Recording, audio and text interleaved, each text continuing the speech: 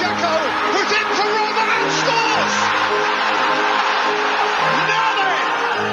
Nailed it! Ciao ragazzi, and welcome to another edition of Serie A Sit Down, World Football Index's podcast of Calcio, told like it is. I'm Frank Crivello. He's Richard Garman. Ciao, Richard. Ciao, Frank. How are we doing on this Tuesday night, huh?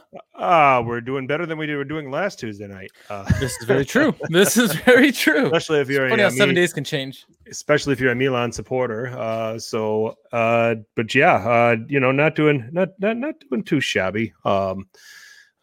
Just finished the dubstep countdown made my ears bleed. Uncle Sharma, well, I'm sorry about that. You know, you get to do whatever you want for your shows. So we celebrated Anthony's birthday on Sunday. Happy birthday to my son. He turns 9, although his birthday is on leap day. So really he didn't have a birthday this year. So he really should just be like 2 1/4. So that's why Juventus won today, huh? Yeah, it was a Anthony birthday narrative today. So just in celebration. So that's at least what it was. They didn't win for him over the weekend. No. So better opponent. Yep. A little bit better. So a little bit. Giulia Patate, good to see you. If you're in the chat, or if you're watching us live on our YouTube channel, or watching us live on Facebook, watching us live on Twitter, check in with us, check in on the chat, drop a like if you're on our YouTube channel, and subscribe so that you can be notified of future podcasts and any other videos that we drop. So yes, sir. We are packed tonight. We have match week 24 to go over, which we will do shortly. At around 9 o'clock Eastern, we will be graced by the presence of Critty Smith, who will be earning his 4th cap with us on Serie A Sit Down. Is it his 4th? I think so. It's up there. Yeah, I lose count with him. Yeah, he's up there. It's been a while since we had him on. What we've actually done is we put him in exile because the last time he came on, we were trying to do our introductory spiel, and he just came on and started talking and interrupted us like he ran the place. So. He needs a timeout.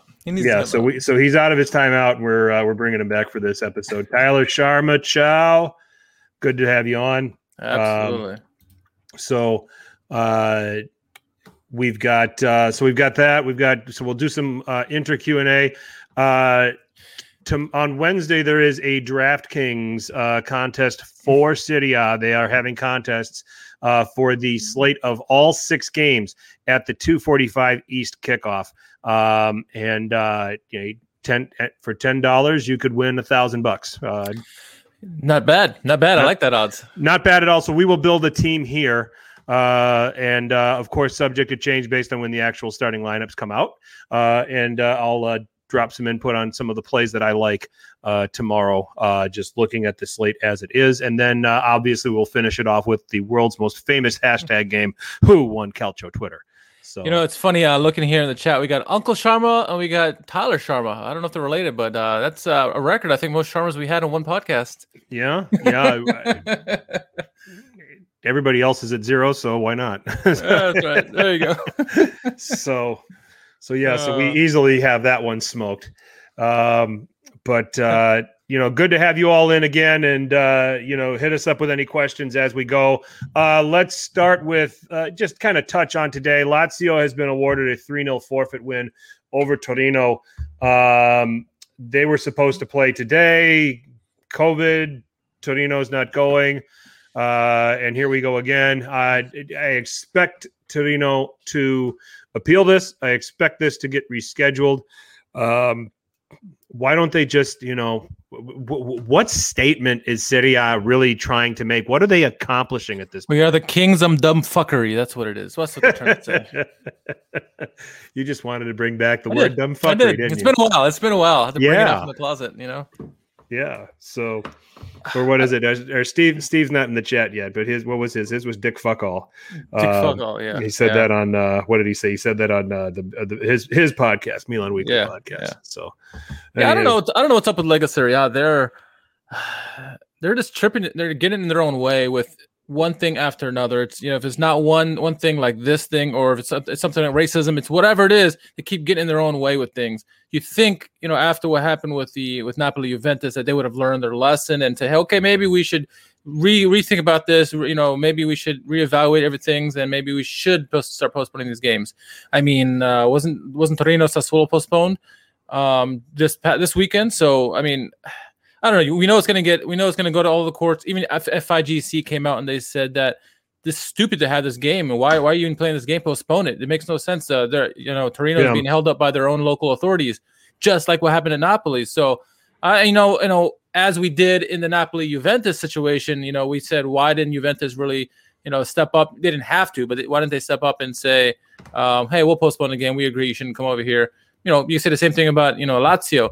But again, to the other side's foot, they didn't really have to do that, right? That's not on there. They're just playing neutral in this. So I think Lega Serie A needs to figure this out. It's going to get appealed by Torino, and it's probably going to be rescheduled again. So they're just playing this long dance, and they could have eliminated so many obstacles just by rescheduling this game and play it on. Because what they're going to do now is going to have to cram at the end of the season, as opposed to finding a way to figure out to smooth it in later. So I don't know. Yeah, it's a mess. There's just no way of dancing around that. So, we had that game, Torino and Sassuolo. We had that game postponed. So that was supposed to take place on Friday. So we'll have to see what happens. Surprised you guys aren't watching San Remo. It might be on the TV back here. There's no Zlatan on, so that's why we're not watching right now. So I don't even know what it is. Somebody was making a big deal. It's a singing Italian singing festival that they have every year. Okay. It's wonderful. Okay.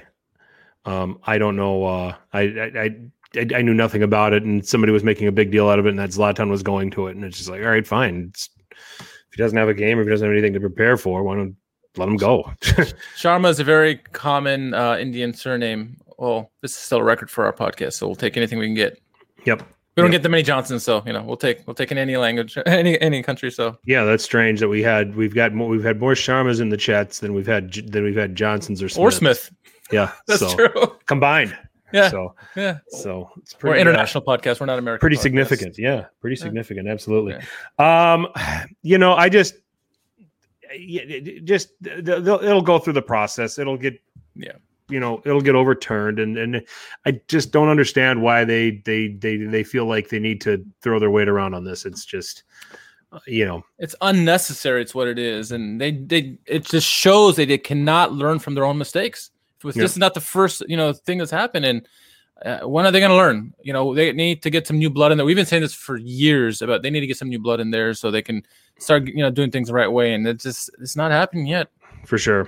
For sure.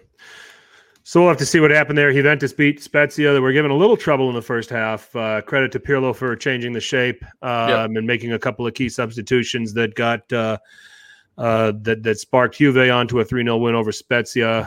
Morata, Chiesa, and Ronaldo with the goals there.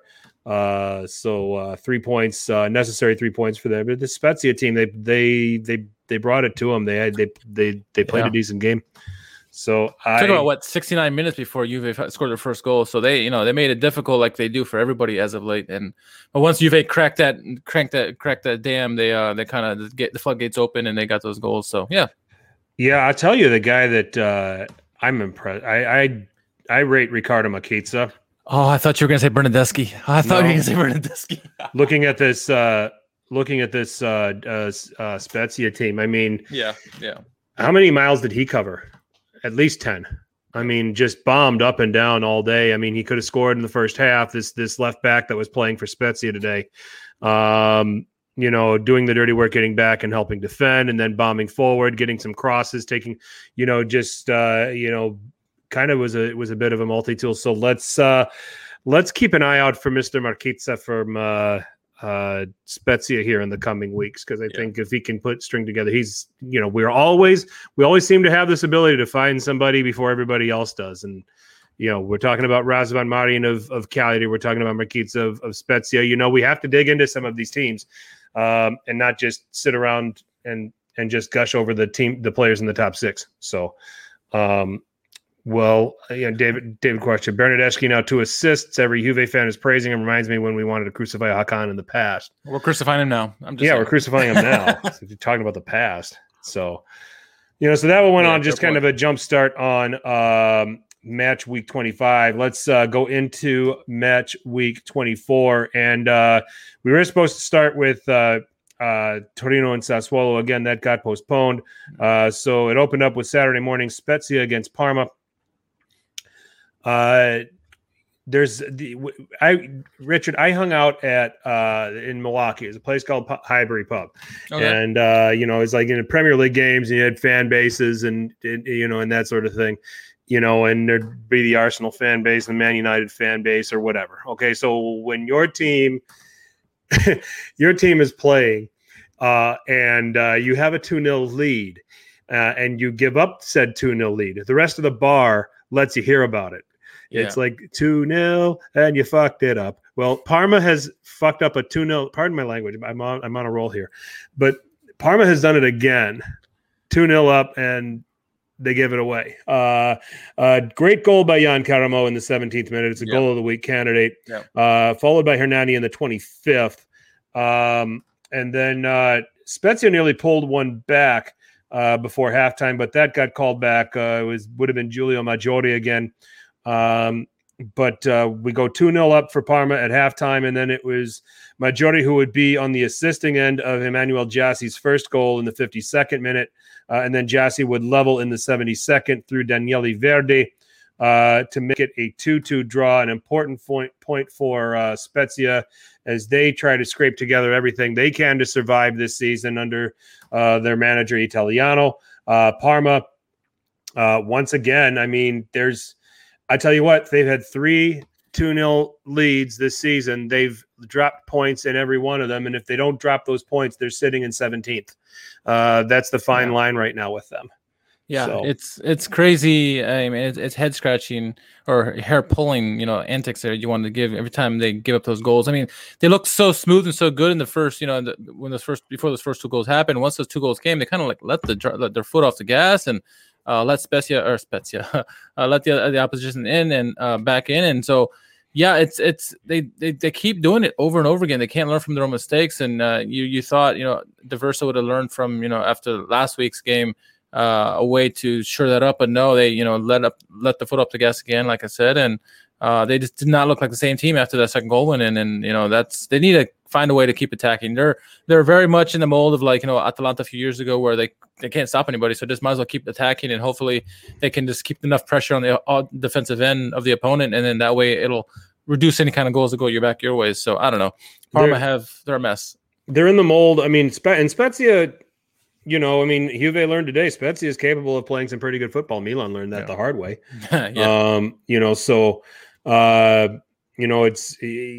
It's 2-0 is the most dangerous score in the game. 2-goal lead is the most dangerous lead to have in the game. And, especially for Parma. Parma's finding out the hard way. Surprise of the weekend, Bologna 2, Lazio 0. We thought that Lazio would get on the board early like they typically do. They were given a penalty. You think it's academic with Ciro Immobile, but Skorupski saves it. And just 2 minutes later, Ibrahima Mbaye, who is starting for the suspended Aaron Hickey, scoring in the 19th minute to put them ahead. We get to halftime at that score by 1-0, and then in the 64th minute, goal of the week candidate, a nice side volley from Nicola Sansoni, putting Mihailovic's men up 2-0. 7 saves for Lukas Skorupski here. A game that Lazio, controlled on the stat board but lost on the scoreboard. So we'll talk about Lazio a little bit more here shortly. Oddly, and as crazy as this is, and as some of the dips and drops, and I know that they've gone on a nice winning run, but now this is 2 out of their last 3 that they've lost. They're still in it for a Champions League place. Hellas Verona and Juventus, that was 1-1. Cristiano Ronaldo in the 49th minute from Federico Chiesa. What a combination these 2 guys have become. Yeah. And then Antonin Barak in the 77th, a headed goal after a beautiful cross in from Darko Lazovic. Juve having more of the possession. They were pretty much equal on shots, so it was Hellas Verona being very efficient going forward when they had their opportunities. And then the last of my batch, since my Friday game got canceled, Sampdoria and Atalanta, 2-0 to Atalanta. they're starting to get it back together as they now sit in fourth. Outshoot Sampdoria 20-8, Richard. They get 8 shots on target. If not for Audero, Atalanta would have won this by a hell of a lot more. Goals from Ruslan Malinovsky, which is another goal of the week candidate, and then Robin Gosens from Joachim Mela. And we keep talking about this Mela kid. Wow. I'll tell you what. Yeah. This guy is just he's your typical Atalanta plug and play guy. So 2-0 for Ladea, a big win for them. Richard, your thoughts on all of those games? Yeah, well, we touched on a little bit about the Spezia Parma matchup. Bologna, finally showing up in a game too that they probably needed against Lazio. Lazio really. We're looking to really have a solid performance and really, make their way up the table as best they can. But Bologna, they brought it. Former Inter player Mbaye with the goal there, the first goal there, and then Sansone, another, a wonderful goal there, assisted by Musa Barrow. They showed up. They played very well in this game, I thought, and I think it's very, very common with Mihalovic's teams. In a big game, the team do play better. It's a shame they don't play more consistently, because I think we all agree that the quality that this team has, they should be, somewhere mid-table, if not challenging for a European spot. And unfortunately, they struggle so much with inconsistency. So, but it's great to see them get a win on Lazio. Unfortunately, this is a tough loss for them. Obviously, having that save by Immobile hurts in the penalty. But I know many Laziale, Jerry included, are biting their lip about Marici. It just continues not to be able to score for them. It seems like it's $20 million down the toilet there, but. Yeah, it's it's a tough place for Lazio, but they're like you said, they're still within shout of the top 4 spots. So it's not all end for them. Hellas and Juve, obviously Barak sporting the new haircut. Kind of mad at him. He cut his hair before I did. But yeah, no, it's a game you expected it. Hellas always make it difficult for their opponents. Juve were the dominant team in this one, but Hellas bent, but they didn't break. And I think that's important for them. That's what their kind of their MO is in a lot of these games where they're not the superior team, and they stuck in it. And then once Barak got the goal, they get pretty much locked up shop. It was a difficult game. Juve missed some opportunities, no doubt about it. I agree about your comment about Chiesa and Ronaldo. That's a formidable duo right there. Chiesa's really been stepping up lately. He's really been taking the reins of leadership of this team, offensively at least. And it's really nice to see, because for so long we talked about how he should have reached his potential. We're starting to see it now with Juventus, which when he first moved to Juventus, we said it's not a fit at all. It's not going to work. It's going to be like Bernardeschi. But he's finding his way around, and credit's got to go to Pirlo for adapting to finding a way to get Chiesa into the system and making him successful. It's always proven great things, and obviously having like Morata there also to clean up with the backup goals. It's starting to work out offensively for Juventus, and then Atalanta and Sampdoria. Audero, a fantastic goalkeeping performance, but it came at a loss. 2 goal of the week candidates. Gosens with that second goal. I mean, the first goal we know how great that was, but that second goal, you watch it. Gosens comes from deep, and he catches. You see the hunger in his eyes when he wants that goal, and he just got in there before the defenders. They're just fun to watch, and they're starting to turn it up. And don't look now, they're in the mix. I mean, they're 3 points behind Juve right now in 4th. I pegged them to finish 2nd this year, and they're making their charge now. They're not in any kind of competition, so they don't have anything to worry about. They're gonna make it difficult for those top three opponents. So and as well as the team below them. So yeah, they're becoming that team that they were at the end of last season. It looks like. Yeah, they're starting to pull it together a little bit. Lazio getting Luzacchio is cursing them. Yeah, I agree. Oh yeah, why not? Yeah, and Lazio has. I mean, they're still in this. They've just. Do you get concerned about them right now? I mean, now they go to Juve this weekend. Coming off of a loss. They do well against Juve, though. They do well against Juve, oddly enough. No matter what kind of form they're in, they always do well against Juve. Tyler has a comment about Kulusevski being very, very disappointing, and he was in this past match. But not to change subjects, but Lazio, I'm not concerned really. I think Simone Inzaghi has done a fantastic job this year with what he's had to deal with. We saw what with the COVID, plaguing of the lack of guys they've had at the beginning in Champions League and getting their way to the group stages, and I think they'll be fine. It's a difficult stretch for them, no doubt. But I think they're still in a good position to try to maybe get a goal of being in the Champions League this year. It's still within reach. So yeah, I'm not too worried yet. But if they go on, 2-3 weeks of consecutive losses, we may have to change that narrative there. Yep, for sure. Yeah, from any of those other games right now, just taking a quick gander at all of this. Hellas Verona again. They're kind of becoming this bogey team for Juventus. They've drawn them twice now this season. They were organized. They set up well. They did a great job. So we'll see if that springs them as they're still a contender for a European place. They're right in there with Sassuolo. They're a little bit further behind the rest of the pack right now, but a team that can, has proven they've got the talent that they can get it together and get on a run. These all entertaining games for their own reason. Bologna certainly surprising us. Atalanta entertaining us despite only coming away with 2 goals. If you guys got up early enough for that, so. That's what we got. Richard, why don't you take it away with the rest? Yeah, a relegation 6-pointer between Crotone and Cagliari. Both clubs struggling mightily as of late. Crotone all season long. Actually, both teams all season long. So both teams needed to win in this one, but it was the road team of all teams, Cagliari, right? They finally got a way to break through in the goal. It took them a while. They didn't have until a 56th minute. A wonderful towering header by Pavoletti. A nice cross came in. He jumps over both defenders, gets the goal in. I think it's his first goal in a long time. 1-0 at that point, and then João Pedro. A penalty would happen just minutes later. João Pedro would step up, and I mean that penalty was an exquisite penalty. It was it nearly cracked my top 5 because that's how it was a good, really well taken penalty. Probably best penalty I've taken in a while. But I digress. 2-0 Cagliari win on the road against Crotone. If you're going to get a win on the road, that's the place to do it. Moving on, Inter, the leaders of the clubhouse, playing Genoa. Many people, including yourself, Frank, and myself included, thought that maybe Genoa would put up a fight in this one, make it difficult because they've been playing very well as of lately under Ballardini. But unfortunately, it got off on the wrong foot very, very quickly. Lukaku, very reminiscent to the goal he scored against Romagnoli last week. Got the goal in the first minute of the matchup, 1-0. Fantastic way to start the matchup. Really, this is a game where Inter could have won by double digits. They missed many opportunities. And for a while, it looked like maybe this is going to be a game that Genoa was going to steal.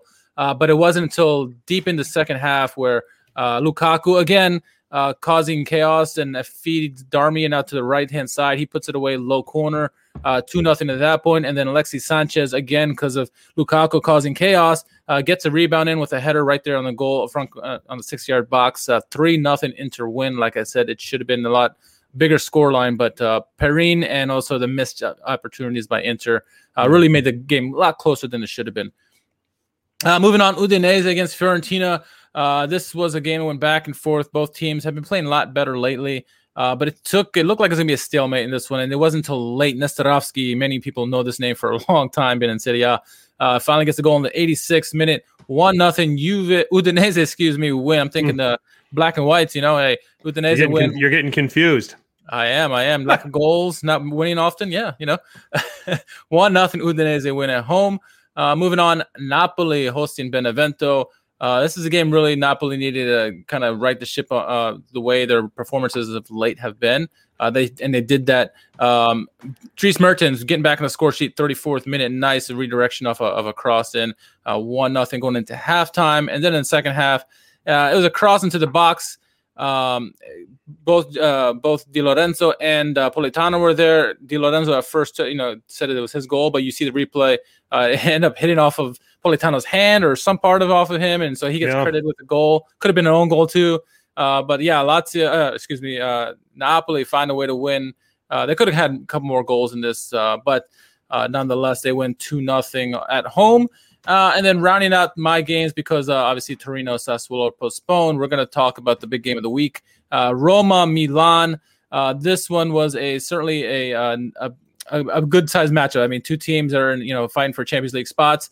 Milan obviously trying to get back on the right foot after having a very struggling last month of the season so far in all competitions. But goal scoring, it would take a while for the goal scoring to get started. Lots of opportunities going both ways. We would see, though, Tonali get involved, and Calabria, he finds Calabria into the box. He goes down. Fazio's, claiming innocence. Look at the replay. Many people thought it was a bad call, but you look at the replay. Even when I saw it live, I thought Calabria fell down a little too easily. You see the replay, and it's a 100% foul. Fazio steps on the boots of Calabria before the ball gets there. It's 100% a foul. The only thing debatable is where it was marked. Referee thought it was within the box. I'm gonna agree with him. Penalty is called. You hear on the air they were saying, it's Zlatan's decision who takes a penalty kick, and smartly he gave it to Frank the Tank, that man with the massive calves, puts it away 1-0. Milan up 1-0 at halftime.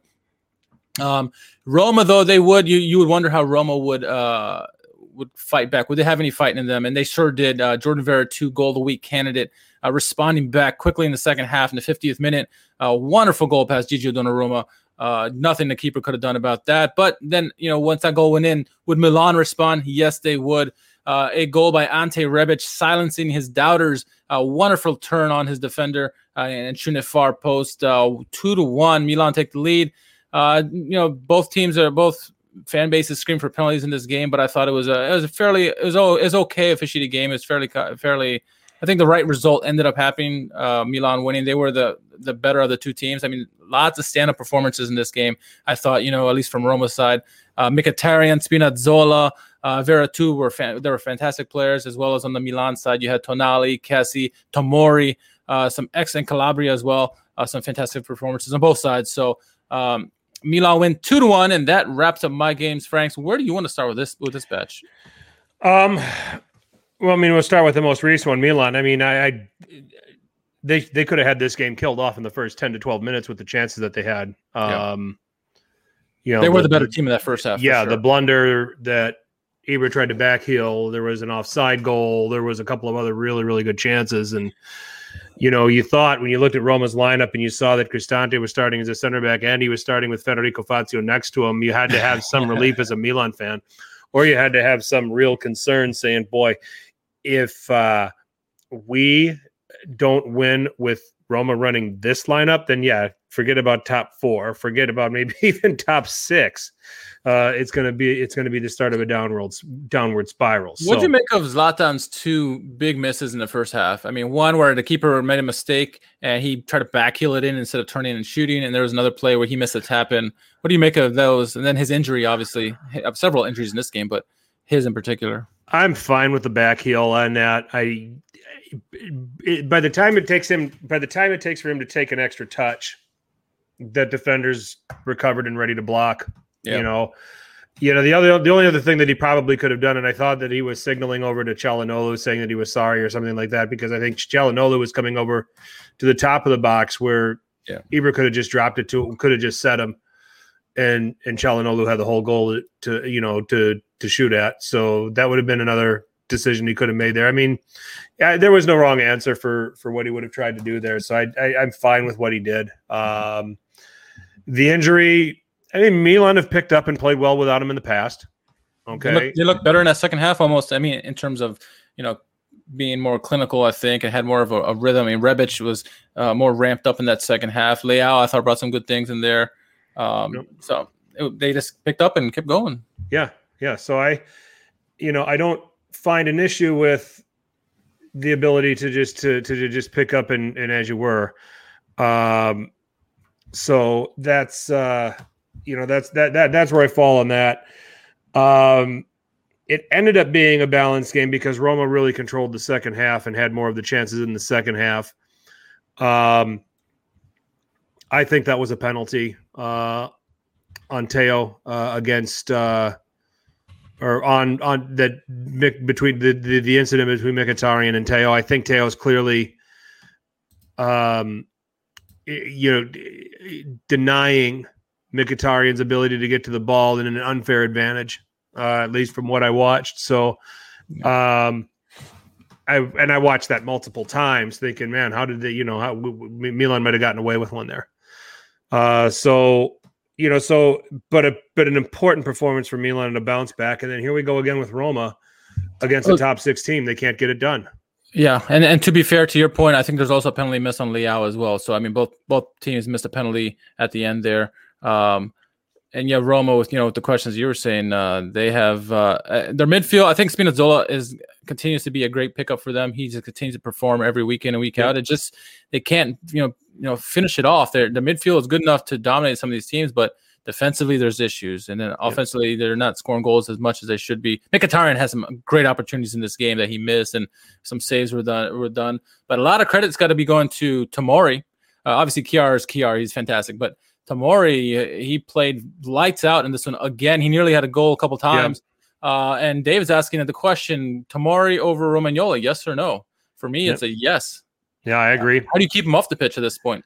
I agree. Right now, the only other thing that you can do here is that Romagnoli is a very young player, and not very young, but he's still young.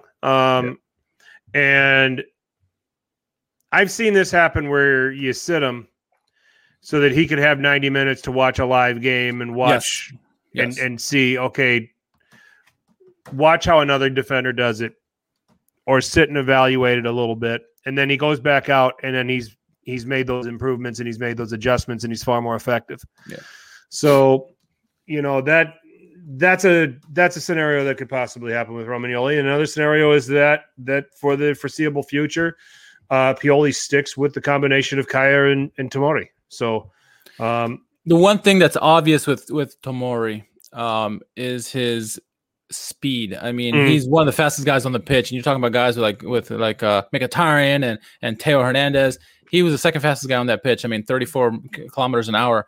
Really moving out there, and you see a couple plays where, the offensive player has the ball and he's got the lead, but he just zooms in and makes a great play.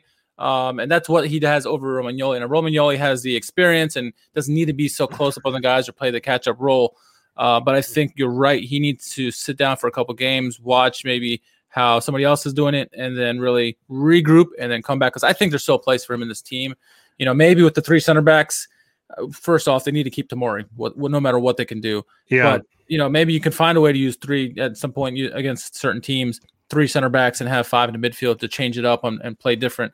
You need to have depth at this level. So Tomori almost has the characteristics that you would see in a center back that's playing at Bayern right now. The only thing that's missing, I would say, is his technique. His passing technique, where I think that, Bayern center backs are better passers, but everything else, can be part of a center back pairing that can get away with playing that high line that Flick likes to play because he's got so much pace to recover in case they're beaten over the top. So, who I haven't heard about lately, who I haven't heard from in a while, is all the Tonali haters. All those Tonali are like, oh, he's a bomb, he's a washout. I mean, this is even talking about Milan fan base, and he's been playing he's been playing better and better each week, and he is one of the best players on the pitch this week. Obviously, Frank, for me, is going to take it, Frank Kessié. But Tonali was up there. He had a really good game, had a great diving and tackle at the end, or in the first half, I guess, to make a diving tackle a la Gattuso. He's playing a lot better. I mean, him and Tomori coming into lineup really did good things for Milan, I think. And, once Milan are going to have also questions in the midfield when Benacer comes back, I think, Lisi and I were talking about this before. There should be a place for Kessie, Benacer, and Tonali in some formation, 4-2-3, or Tonali moves up. I don't know, but they all three need to be out there, if you're a Milan fan. Well, in this 4-2-3-1 that, you could get Benacer back in his partnership with Kessie, and you can play Tonali in front of them. Pretty comfortably. So that would be the obvious way that I would see it. I don't know if they could create a 4-3-3 out of this. I think that you're reteaching everybody things there. Where here you've got a system in place, you've got them functioning. I did not like the what's the word? I did not like the disrespect for Tonali early on. I didn't appreciate it. You're talking about a very young player who's gone from being he was the man at Brescia, let's face it, and now he's coming to a team full of very good players, a slightly different system where he's going to have to do some learning. So of course there's going to be some growing pains and there's going to be some adaptation. It looks like he is adjusting and adapting with every game. So, I think we're starting to see him grow, and I think that we're starting to see him start to become an integral part of this Milan setup. So, Napoli, good to have Dries Mertens back, I would imagine. Getting back and scoring goals. He's getting more and more into the twilight of his career, but he can still play. This was a Napoli team. What did we say a few weeks ago? He said, there's no reason to push the panic button. There's no reason to all of a sudden just throw the towel on Gattuso. Just score goals. You're there. You just got to score goals. It comes at a cost. Koulibaly's out for the Sassuolo game tomorrow, and that's going to be a problem. When they go to the Mapei, but it's if they've got Mertens back, they're getting some of these guys back all of a sudden.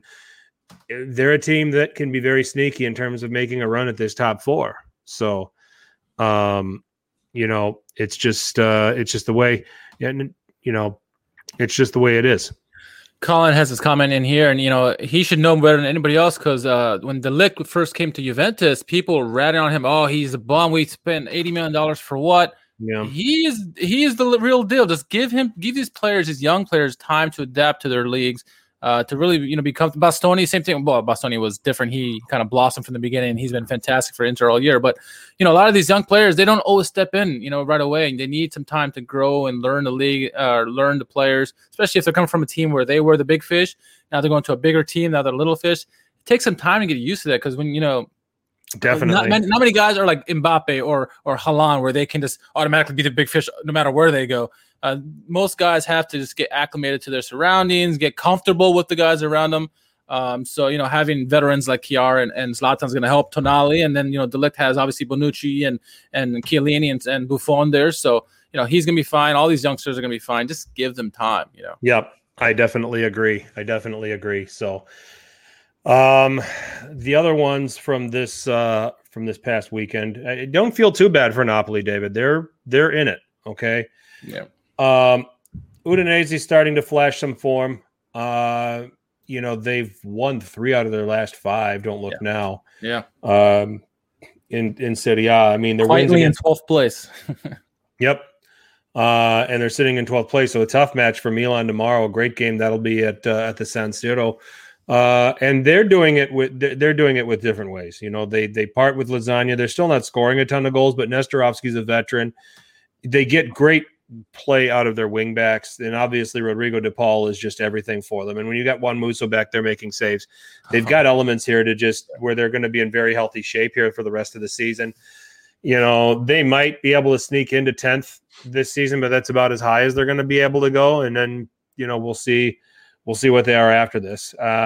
Inter I thought this would be a letdown game for them after winning the derby. You get a Genoa team that loves to sucker punch you. But Lukaku, he's a beast. He's a beast. Yeah, he continues to be faster than every other defender he goes up against, which is mind-blowing to me. I would love to see him go against Tomori one-on-one just to see if he could outpace him. Because it seems like whoever he's going up against, he rises to the challenge and just blows past guys, which is not at all what you would say about him, 5 years ago when he was at Manchester United or even Everton. This is not the same type of player. And so, I mean, he's just in a different world at this moment.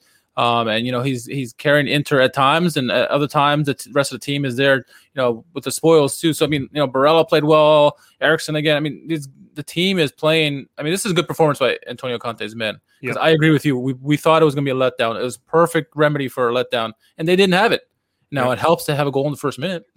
Yeah, I mean, is the mentality starting to shift, or is this the benefit of only now having one competition to focus on and only having to play once every 7 days? Well, in this case, once every 3 or 4 days, but at least for these next couple, for this week. But is it? Do you see a mentality change with these guys, or is it just they're benefiting from not having to play as many games now? And this is they're all in on this. This is what they can focus on. Both. It's both.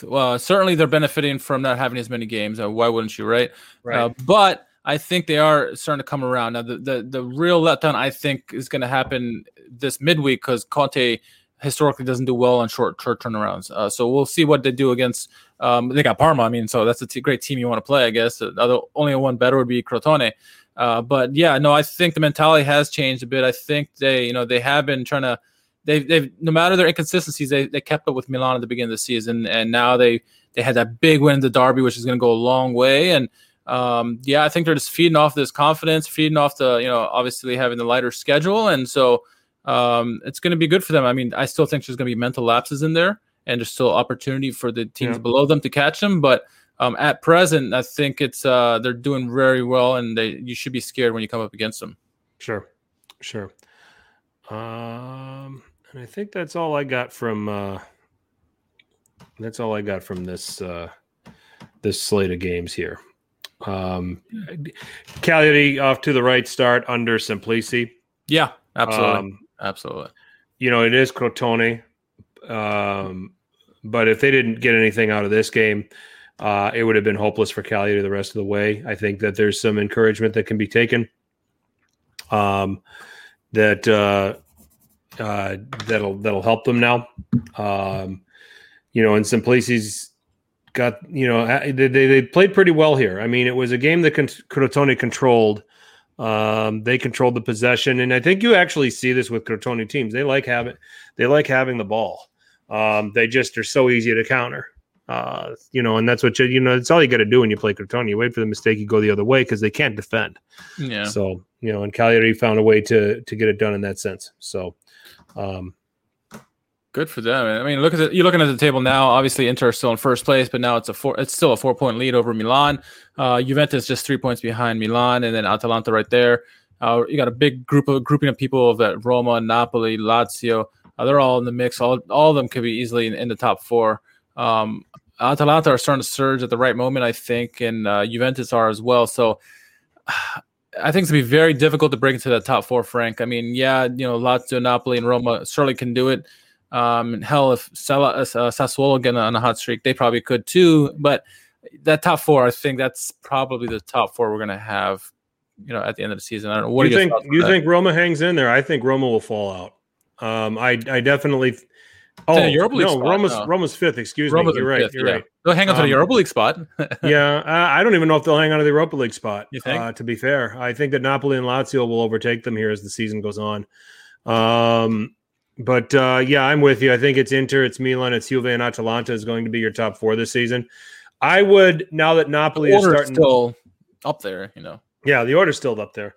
But I would say now that Napoli have everybody back, I think they're in the conversation. Obviously, Lazio is as well. Anything can happen, but right now, I think it could be looking more and more like these four are going to be the four that represent Italy in the Champions League next season. So, but we'll see. There's so much left to play here. There's 14 games for most folks. There's 15 for others. There's still a long way to go.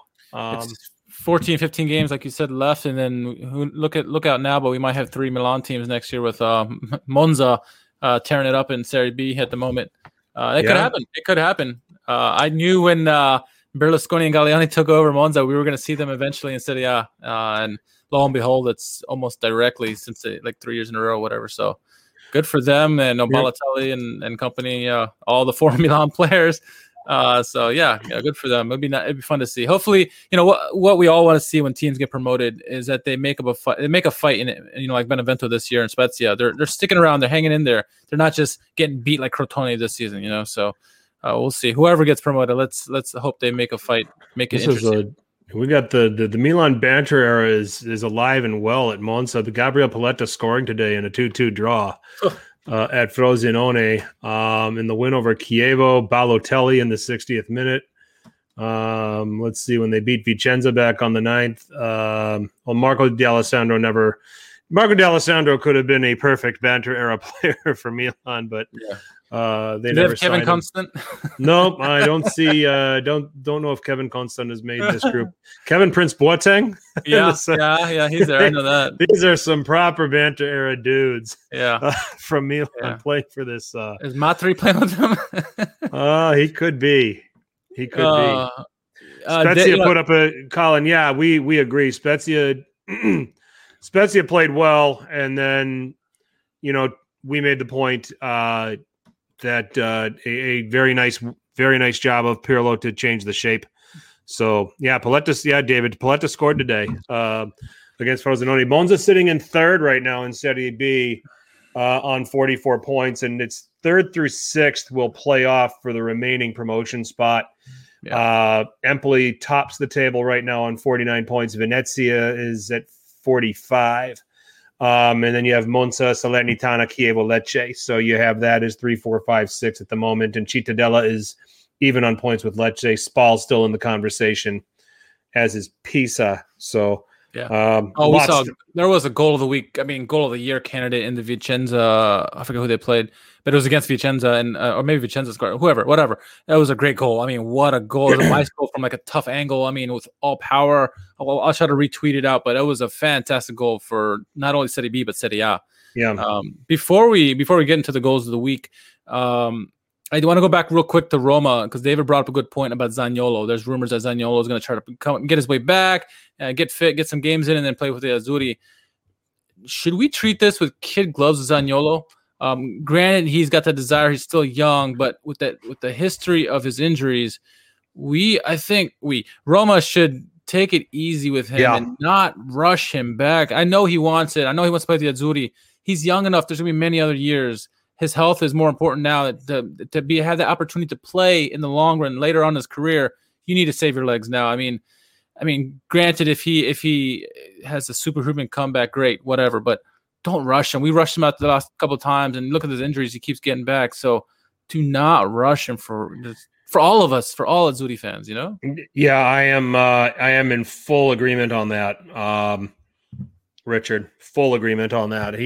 There's no reason to bring him back quickly. He does not need to play in these Euros. If I'm Roberto Mancini, I am putting a hard stop on that and saying, look, kid, you have a future here with this with the Azzurri and with the national team. You're going to sit this one out. Let's bring you back the right way. Let's do it the right way. If Roma don't want to do it the right way, Mancini has a great chance to do it the right way. I like the kid. I'll live with it if he's selected for the Euros, but there's no reason to rush him into this. Yeah. So. And speaking of people we like, Mancini for Roma, I think he's gonna have his hand in the mix in terms of defense for the Azzurri going forward because he is a quality center back. I think the center backs right now are Acerbi and Bastoni. For the Azzurri, the issue is that they're both left-footed. Who goes on the right side of that two-man center defense? So, okay, let's get into the goals of the week because we got a guest in the waiting. We don't want to keep him waiting too long. All right. Let's do goals of the week. My goals of the week. I'm going to go with my honorable mentions. This is difficult for me, but these three have to be honorable mentions or four because the top five was just too good for me. So my honorable mentions are Lukaku, Veretout, Rebic, and Gosens. I thought all their goals were fantastic, but just didn't make my top five. So my top five are as follows. Gyasi with his second. Lovely. That was a super hard cross and a super well done finish by him. Number 4, I'm getting a goalkeeper love. Skorupski with a goal line save on Marusic. Really awesome save. It was behind him, and he just stretched out and got it, saved it just by inches. Number 3 for me, Melanovsky, that bullet of a shot that he had. What a powerful shot that was. Number 2 for me, Jan Karamo, a wonderfully, one-on-one skill, and then, powerful left-footed shot to the top far corner. That's number 2 for me. And number 1, it's that Bologna combination, Musa Barrow to Sansone. Wonderful volley out of midair, but, Musa Barrow doing really well to keep it from going out of bounds as well. So, yeah, those two right there, number 1 for me. Yeah, I'm with you on Sansone as the goal of the week. I want to give goalkeeping nods to not only Skorupski, but to Mattia Perin for saving Genoa from getting absolutely bombed beyond the 3-0. Paul, I'll get to your question in a second. Number 2 for me is Malinovsky's finish. I just love the combination, love how he was played in. Yeah. Karamo's number 3. Ante Rebic with the turn and finish at 4. And then I like Lukaku's goal to open it up. Big Rom. scoring there in the third minute against Genoa as my number 5. Okay. Where do you think Spezia's Gyasi goes in the new season? I think he stays right there. If they stay in Serie A, yeah. I mean, he should. He's a talented player, and hopefully he goes to a better team. But I think Spezia would be dumb to get rid of him. He'd make a nice fit at a place like Sassuolo. Yeah. As an example, I think that would be a great place to where he would be able to move on. I don't know if he's a top 6 guy just yet. I like what I see from him. I like what I see from a handful of these Spezia guys. Marquezza, like I said at the beginning of the podcast, was a guy that jumped off the page for me today watching him play. Nahuel Estevez is a solid midfielder. I can't remember the guy in the middle that was playing next to him. Is it Senna? Oh yeah, he was strong. And then and Zola, it wasn't one of his better games today, but he's another guy that people should be on the lookout for. So speaking of not top 6 material and someone you need to look out for, we got a snake here in the VIP lobby. Of course, I'm talking about Critty Smith. Is he there? Critty, you there? Yes, I'm here. Can you hear me? We hear you. We hear you. You're not on video there. No, I'm actually driving, so I can't be on the video right now. I'm doing so much. I'm multitasking. You know, this is the day and age that we live in. I hear you. Fair enough. Good to have you. Good to have you on, and your team, Inter, top of the table yet again. I think the last time we had you on, Inter were top of the table. So this is when it's safe to bring you on. You know, I think after and then this is the other thing that we do. This is kind of like what we do with Solano. We get Solano on when it's Roma and Milan, because every time we've had Solano on, Roma loses.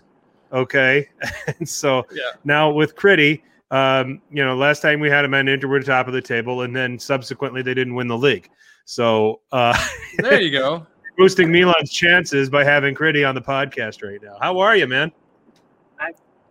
I'm doing well. Got the last time that I was on this particular podcast, I did not have an 11-month-old daughter, so that's changed a lot. Of course, in the last year. So. And she's already, she's already in football. So she watches it with me. She loves watching the ball go back and forth down the pitch. So I think, just trying to read her mind, I think she's taking a great liking to it. So I'm very optimistic that this, I may have a little football lady on my hands here in the next couple of years. Nice. Good for you. Nice. Good for you. Well, top of the table. We just got done talking about this win over Genoa, and I just wanted to, here's where I was coming at this, and I asked Richard this question. I'll ask you the same thing. I thought that based on how Genoa play and based on how they're set up under Davide Ballardini and coming off of a big derby win, that this could be a potential trap for Inter to drop points. I even went so far that Nima and I were chatting about it on Twitter during the game, where I said, when Inter got the 1-0 lead, I said to him, now all you have to do is just make sure you don't get sucker punched, because this is what Ballardini's Genoa does. But they don't. They actually put in a very mature performance, turned in a 3-0 win. It could have been a hell of a lot more had it not been for Mattia Perin. So are you... it was obviously important to win the derby, but it would be safe to say certainly much more, just as important to win this game, the game after the derby, to basically validate the level of play that Inter are capable of, right? Absolutely. I mean, the one of the words that you just used that really describes Inter now is mature. I go back to Frank de Boer's very short tenure with Inter. You got to remember, they beat Juventus that season very early on. They knocked Juventus in the mouth, and then what happened after that? Only a few weeks after that, he was sacked, and Inter were looking for yet another coach. So this is yes, the next game after is always important. There's always a trap game. especially in a huge rivalry. I looked at the Genoa game, I'll be honest with you, and saw that, that's the game that under Spalletti that Inter would typically lose. That was a definite, had a 1-1 draw written all over. That's what Inter was really known for, was to take a 1-0 lead and then always suffer a knee-bending goal in the 87th or 89th minute. Ended up 1-1. You drop 2 points, and that's how you fall off. And this is you look at Lukaku. This is second season. You look at the rise of Martinez. Honestly, look at all the former Manchester United players on the Inter roster. It's insane. Ashley Young, Lukaku, Alexis Sanchez. But all of them in their own way, kind of difference makers. And add to that the solid Conte started with last season. And yeah, mature. That's a really great word that you described him as, mature. And that's how you win a Scudetto. That's how you win any of your top 5 league titles. Is to not just win the big games, but also win against the clubs that you're expected to win against. You obviously last week there was an emotional win for you, certainly more so than us. The big derby win, an emphatic win. It was a drubbing really against Milan. It was the biggest derby in over a decade, Richard. Yeah, period. No, I don't disagree with that. And I know some people, even some Milan fans, are saying, "Oh, maybe the game would be different had Tomori played." I don't think so. Everyone played bad for Milan, including Kessie, who's normally Mr. Consistency. But what do you take from that big win that makes you think this is a team, Inter, that can really challenge for a title this year, that they're going in the right direction, as opposed to maybe the inconsistencies we saw at the first half of the season? Well, I was kind of worried in because some of those losses, draws, if you will, the Milan loss, the first half of the season, they dropped some points to some lesser teams.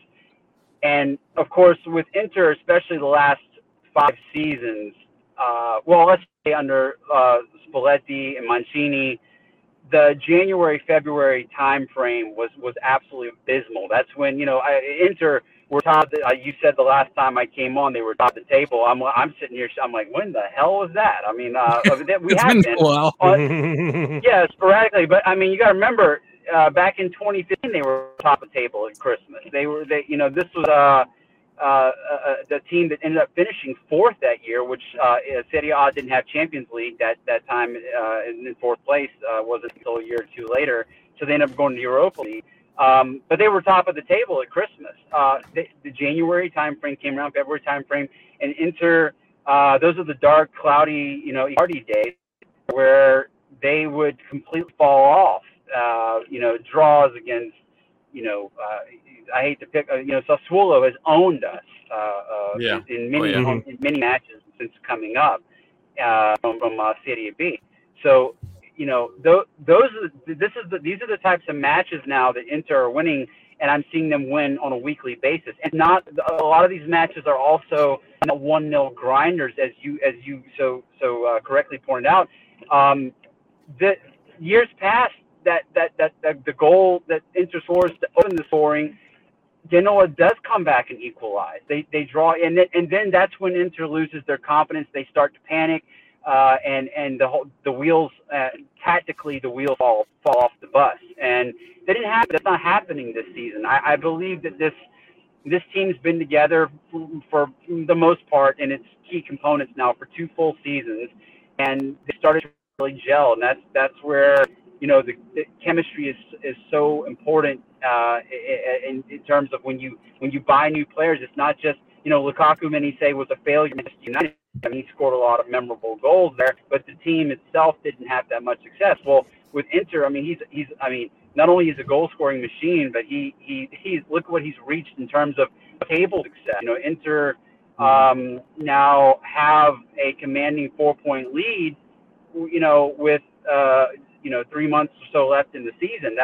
This is the closest they've been to that since 2010. So I think that they're hungry. On top of that, if you want to add, another element into it is that it's been over a decade since they were Italian champions. So there's got to be a hunger. There's got to be, and if I'm not mistaken, what's Lukaku ever won? He's never won a World Cup, and he's never won a Premier League title.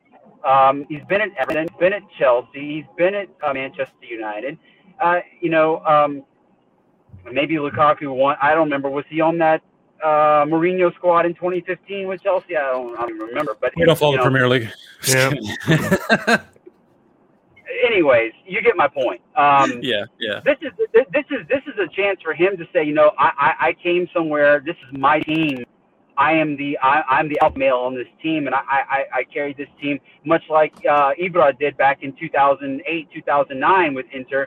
Lukaku's doing that now with Inter over a decade later, and he's putting his stamp on his team. And this is a team that has legendary strikers going back to the 1950s, 1960s under the Grande Inter times, and he gets maybe be a part of that list now in terms of historical Inter players. You win a Scudetto at Inter, you're closer to getting that second star above that crest on the kit. That's a lot to be said. So consistency, maturity, the chemistry, the gelling, and just being able to build off of leads instead of squanders them. That's a huge part. I feel very optimistic about their chances this season, more so than I have in many a moon. Is it easier because that's all that's left for Inter right now, with just one, basically playing once a week now, that, Conte doesn't have to worry about rotation. He can just go out and play his best 11 players. So I want you to answer that first. Second, we got a question from our chat. Paul Gullo asks, do you think a big difference these days is? Do you think the only difference these days is with the commitments of Perisic and Eriksen? It just the ease of having now just one competition left well before everybody else does. I know you probably would still love to be in the Champions League and fighting on some of these other fronts. But then also, if you could answer Paul's question, what the commitments of Perisic and Eriksen have meant to this team too. So to the first, in terms of is it easier to have one competition? Well, look at Chelsea's 2017 season when Conte was their manager. They only competed on one front. They weren't in Europe. They won the Premier. So yes, of course it is. That's undeniably. If Inter were facing a double header every week in the Champions League, having to play on Europe's greatest front in addition to having to battle domestically at home, yes, they would be facing. I would. Dare I say, they would not be the favorites to win the Scudetto. I'm being completely transparent and honest about it. It is a massive, massive advantage to only having to play, a match, once a week, and being able to be fully rested, full rotation, whatever rotation you want to put out there, starting 11 you want to put out there, you can do it. That's great. In terms of the question about Perisic and Eriksen, Perisic, to me, kind of got revitalized Bayern last year. I was very down on him as an Inter player. Man, he came over from Wolfsburg, I think, and he had, certainly had some good performances for Inter over the years, but just consistency with him was a massive, massive fail. He was on and off. It's like the Bayern Munich season, that loan last year just kind of, I don't know, jolted something in him. And I think that you're getting the best version of him at Inter that you've seen since he came from the Bundesliga. So Eriksen, I've always been high on Eriksen. I thought that what he did at Spurs obviously was magnificent. I think that they would really love to probably still have him. What was the question? Was about their commitments in terms of what, like committed to the team or committed to? I'm trying to understand exactly. I would imagine he's asking about the improvement in their performances. Yeah, I mean that's huge. Especially you're talking about a winger in Perisic that there's certain matches with Inter where he would just really cross the ball into about 10 players and just hope for the best. And now it seems like he's more focused. He's more sharp. And Eriksen, in terms of It's hard to judge a player always in their first season. Last season was his first with Inter, and so it was, also came in at the halfway mark.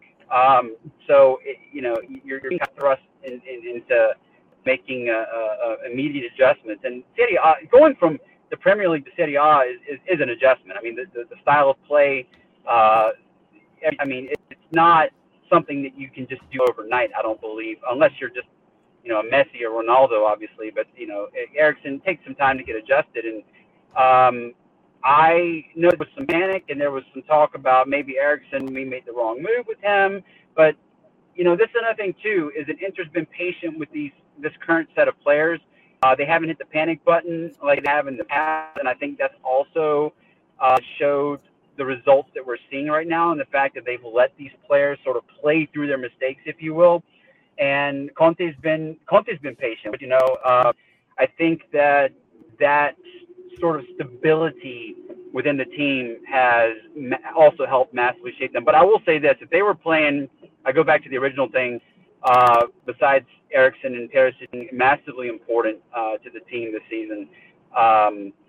It really helps them as well, not having to play, say, Real Madrid on a Wednesday night. They have to play Milan on a Saturday. There's no doubt in my mind that if you're a Milan or Juve supporter, that if Inter wins this, you can say, just as everybody did in 2017 with Chelsea, you'll say, well, you guys had it easy. You only had to play the one match per week. So, of course, sure.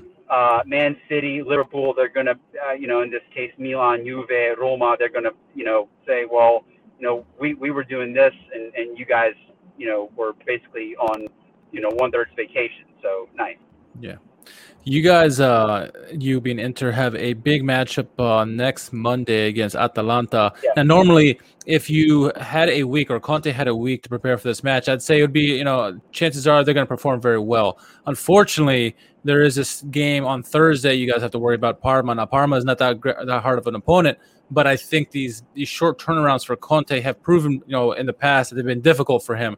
How worried are you going into the Atalanta matchup a week from now with a game in between that, do you think Conte can get it right in that time? Because up to this point in the season, he really hasn't gotten it right in these short turnaround games. We've seen what he's capable of when he had like 7 days for the derby. They performed excellently. They were lights out. Do you have that confidence that he can adjust properly, get ready for Atalanta, knowing that Atalanta now are starting to get it right? They're keeping teams from scoring. They're scoring beautiful goals again. They're looking very reminiscent at the end of 2020. What are your thoughts about this next week for you guys? Well, they dropped, I believe, points to Parma in the first matchup this season. So, yeah. That, and Parma is slated for relegation. So this is a true trap game if there ever was one. Yeah, I talked about Sassuolo a little while ago being a kryptonite for Inter over the past 5 years. Well, Atalanta has been another one of those clubs. They have traditionally over the past half decade performed very well against Inter. If there was no game in between, let me be very clear, I would still be worried about this Atalanta match. Being that there is a game in between, I believe that the focus will be on Atalanta, and the Parma match is where there will be the possibility for having points being dropped. So I am more confident in Inter performing well because they performed very well recently against their fellow top six counterparts in Serie A. It's I always worry about Inter when I'm talking about the bottom five. So am I worried about Atalanta? Sure, I'm always going to respectfully be worried about them, but I'm actually more worried about the capability of dropping points against Parma as a true definition of a trap game. Well, I mean, you got to only look at recent points dropped at Udinese, at Sampdoria, games that you probably should have been in control of. I think we're getting a lovely view of the ceiling of your car. Is that what that is? Oh, yeah. Yeah, you are. Yeah, that's very cool. Yeah. Look, yeah. Okay. All right. One more for me. and that surrounds, Samir Handanovic and the goalkeeping situation. Now that while Inter has been on this really nice run, Handanovic obviously had a very glorious period against Milan where I gave him a lot of credit and said, you know what, Inter don't go on and roll in this game without Handanovic's role in the early part of that second half, making some point blank saves and being called upon. But he has been relatively inconsistent and might be showing his age. Where are you with Sami Handanovic? Is it time to turn the page on goalkeeper here for the future, or are you, has he been such a good Inter servant over the years that you're willing to, let him play things out? Gosh, it seems like he's been here as long as the spider, in terms of years. It's insane. He seems like he's been there for like 20 seasons. I know it's great. Yeah, look, he's well past the, and I know keepers have longer, lifespans to them, barring injury, but he's well on the other side of 30. And, Richard, you can attest to this, but like, you look at a club like Bayern, I mean, as soon as Oliver Kahn was like 31, 32, they started looking, and then you find Manuel Neuer, and then Neuer gone, and they take another shot to goalkeeper after him, and you know how that works, Richard. And, so I think that Inter has to be looking, because you don't want to get stuck in a situation like, I would honestly say, where you're having a transition forced upon you because of severe drop off in performance. And do we honestly believe that Handanovic can actually perform at this high a level for an extended period of time? I mean, they have really relied on him for basically, a decade at this point. You may almost well say. So it's coming to an end. I do believe that his time in Inter, and I said they're hungry. Well, if say they win the Scudetto, I mean, where's Handanovic's motivation going to be at that point? Now that you've reached the top of the ceiling and you've dethroned Juve after like what it seems to be 57 consecutive years of a dark cloud. It's something that Inter does definitely need to look at. I've been in favor of them looking at least entertaining the thought of getting another keeper. To a certain extent, Liverpool's running this problem. When Alisson's been down, they've relied on cheap replacements like Adrian, and that has bit them in the ass on more than one occasion because Handanovic has been far more reliable than Alisson Becker has in terms of tenure just at Liverpool and Inter. It seems like Becker has been bitten by the injury bug a little bit more, but you go from that kind of drop off to Adrian. And what does Inter have in the pantry? I mean, that's the other question is, if Handanovic goes down, there really has to be some discussion in the works of getting another 4 or 5 star goalkeeper come the end of the season. Can I throw a name at you before we move on to see what your thoughts on? Obviously, you guys got Handanovic from Udinese years ago, and he's turned out to be some stellar player for Inter over the years. What if you guys went back to Udinese and grabbed a goalkeeper by the name of Juan Musso, someone that everyone is touting at the moment? He's playing, ridiculous for Udinese, and he has for years now. Yeah. Would you think he'd be a viable 4-star, 5-star goalkeeper to be a backup, maybe even serve as a Buffon-Szczesny duo that we saw, the last couple seasons for Juve, something like that? Sure, I think that's where you would start is. And kind of a timeshare. Right. I think that's actually a really great way of going about it. It also shows that you're not just throwing Handanovic out to the scrap heap. That thanks for your service. We want a Scudetto. You're out. That's the feeling. My resentment towards Jurgen Klinsmann in the 2006 World Cup, just throwing Oliver Kahn basically in the trash heap for Jens Lehmann, which I will never forgive Klinsmann that bullshit. But but I think that's a really great way to approach it, is to bring someone on, especially, Udinese is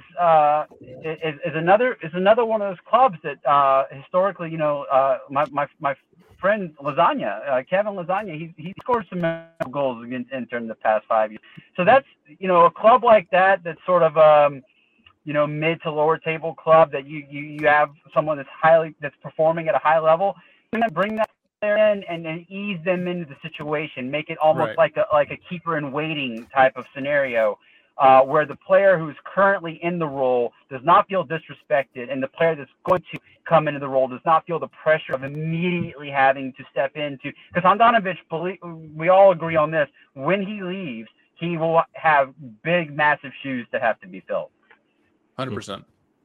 Yeah, you would like to have someone who's young and upcoming, that doesn't have all that pressure put on them as soon as they step in, because that we all know. Loris Karius with Liverpool, you have that.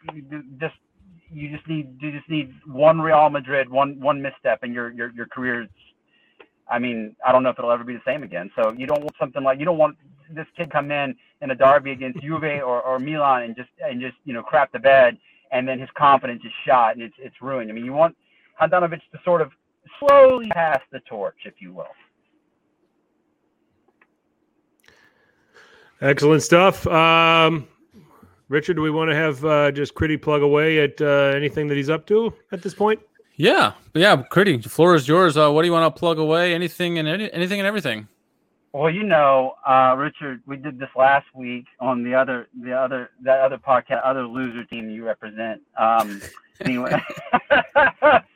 Sorry, I was being very polite tonight, and that's right. It's Critty's Inter and Borussia Dortmund. He couldn't be more opposite from Richard. He's my arch rival. Right. Yeah. In many ways. Yeah, except the Braves. That's right. Right? The Braves. So, we do have the Braves. Yeah. No, I'm just I'm slowly getting back into swing things. The pandemic and then having a daughter during the pandemic has definitely taken a lot of time away from a lot of things. I'm at Critty Smith. That's Twitter. That's I'm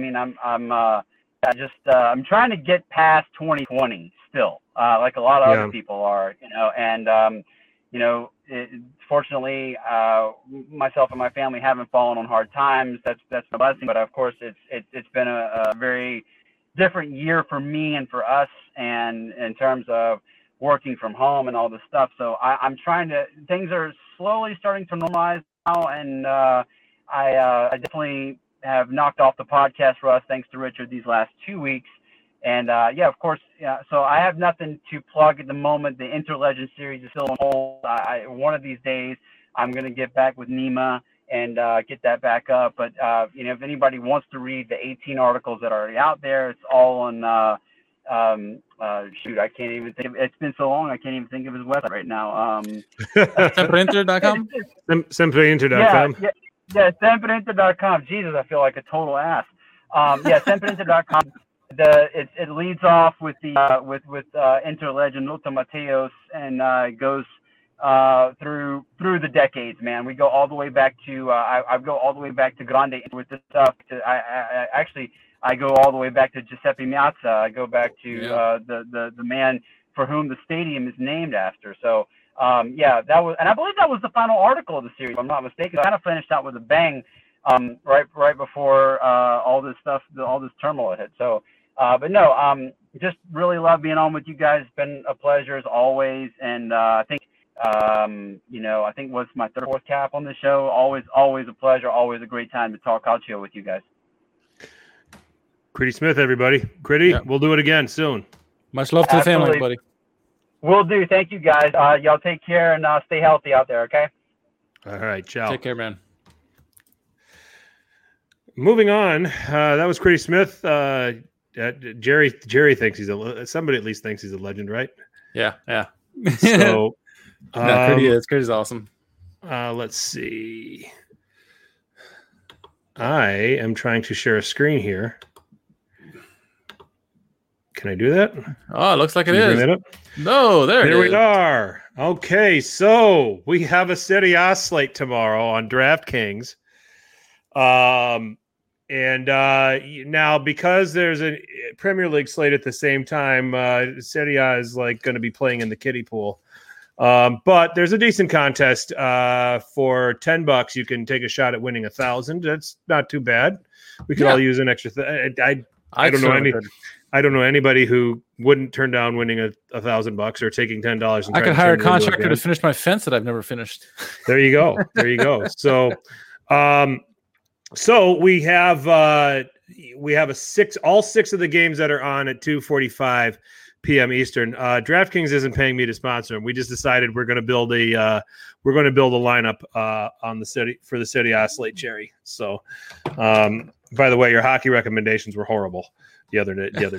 So you trusted Jerry with your hockey picks. He's going to tell you all Oilers. Come on. Yes, that's why they were horrible. Every time he tells me to pick Oilers, I just pick the other team because the Oilers don't play any defense anyway. So I'll just get Sir, this is a Tim Hortons. Yeah. Sir, this is a Tim Hortons.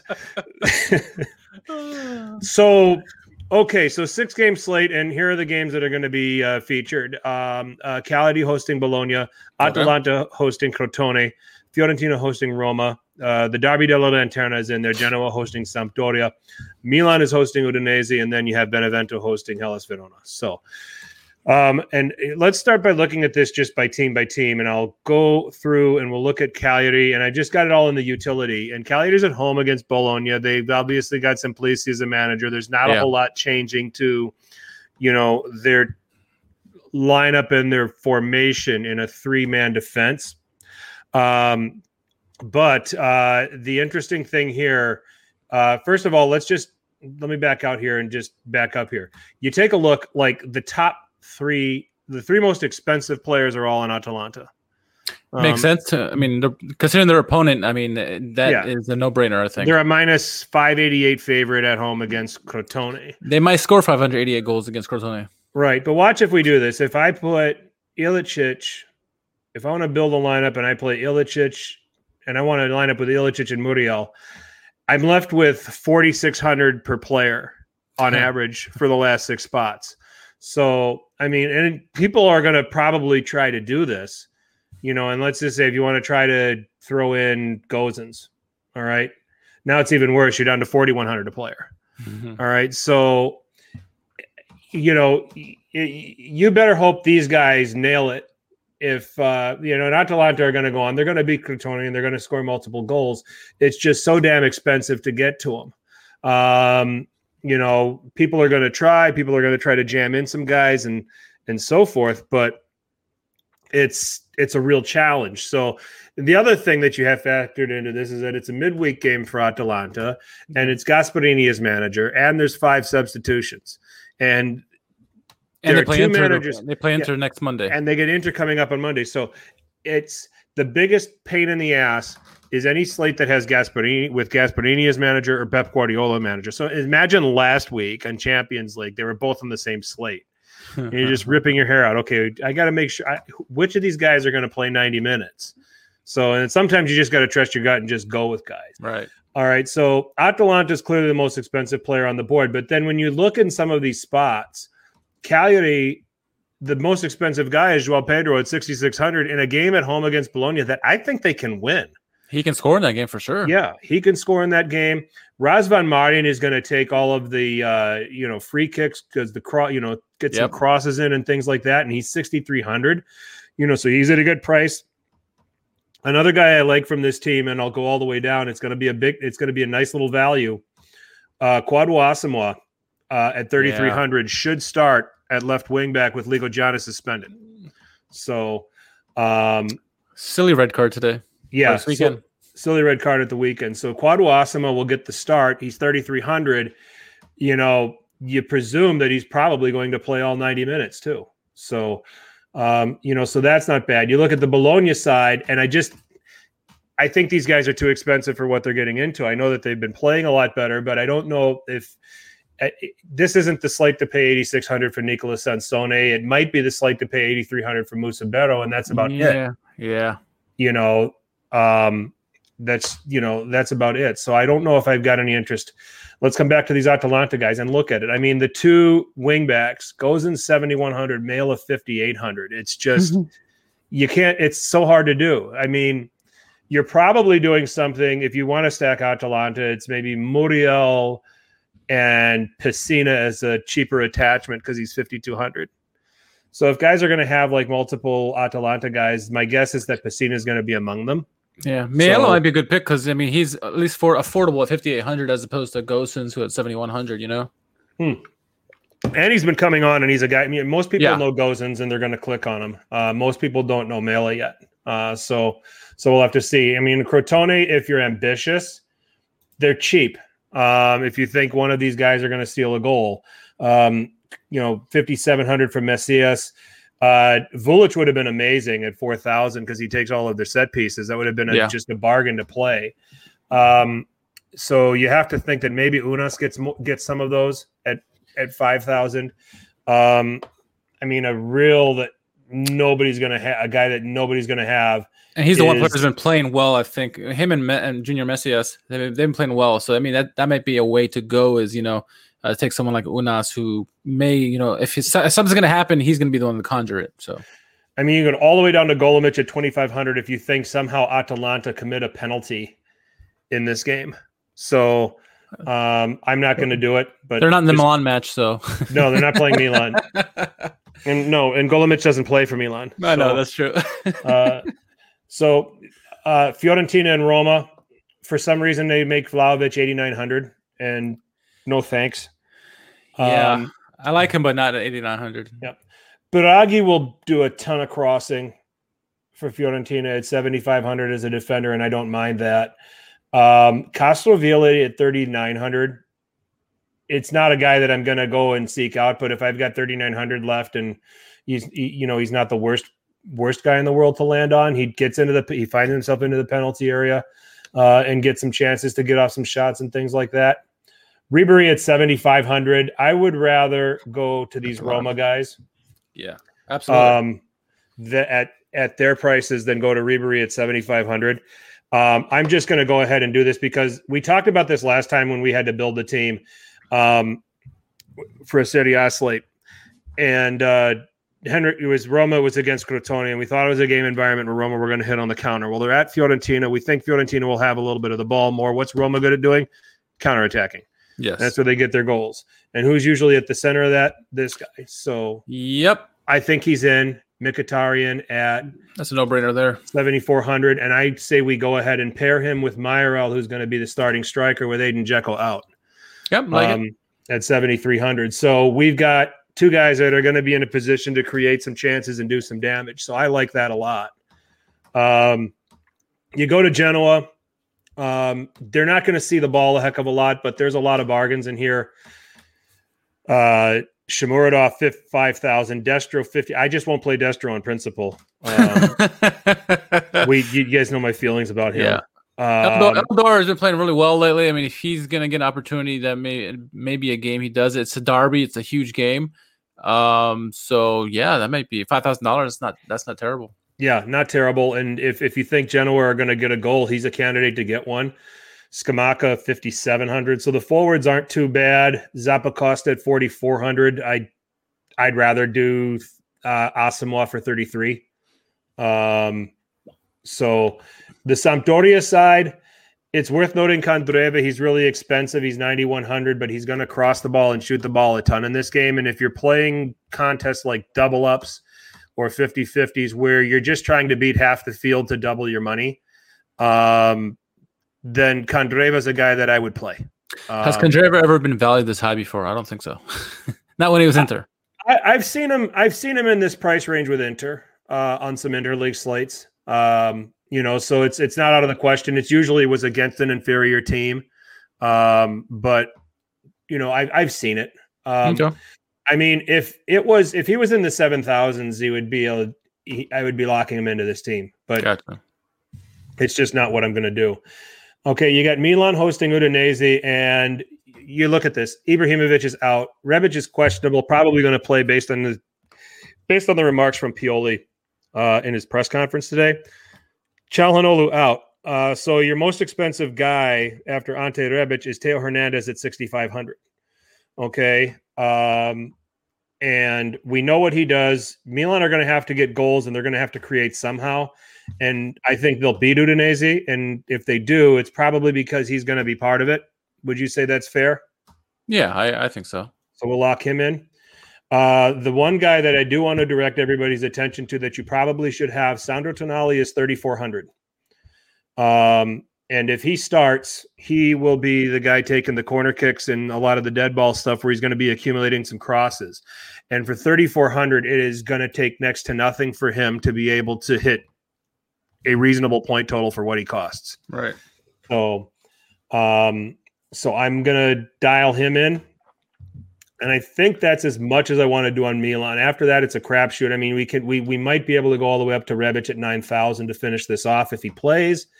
Leao's really cheap at 6,000, but strikers against Udinese, it's kind of weird. And he's going to be in a striker role. He's going to get eaten up by some of those three defenders. Salamakers is 4,300. It's worth noting his existence, but he's been so bad. It's hard to push that button. Another defender that you probably might want, Calabria, is going to get forward a lot and generate some stuff, and he's 5,400. So if you can't get up to Hernandez, you can get down to Calabria, and that's not how much is Spinazzola for Roma?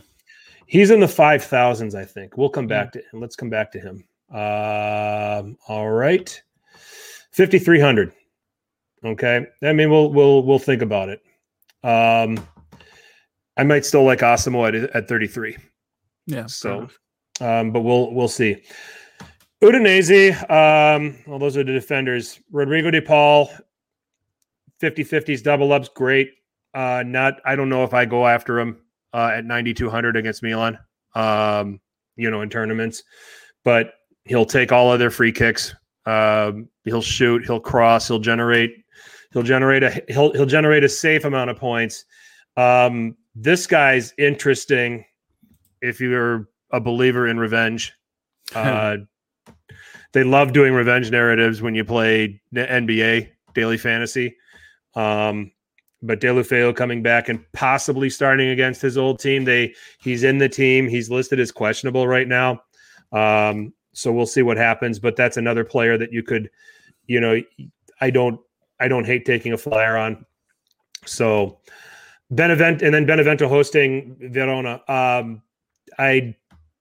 Caprari is another good double up 50-50 play because he does a ton of crossing, does a ton of shooting. Viola's a guy who's come on for him at 6,000. I wish he was a little bit cheaper. Let me just see the other notes that I wrote here on some guys. Another bargain guy at defender, Fabio De Paoli is 2,500. Is 2,500 starting at right back, potentially starting at right back. A guy that certainly will come forward and do some crossing. Whatever he doesn't do in crossing, he'll accumulate in other things. Then, but it's a buyer beware because he's crap. I mean, he's 2,500 for a reason. The most fantasy points he's scored in a game is 5 points. So, which is okay for a guy that's 2,500, but if you're trying to win $1,000, you're going to need more than that. So, but worth mentioning, the Verona guys, the defenders are all really cheap, and that's because DeMarco and Faraone were put in the midfield. And DeMarco's 8,300. I like Zaccagni at 78.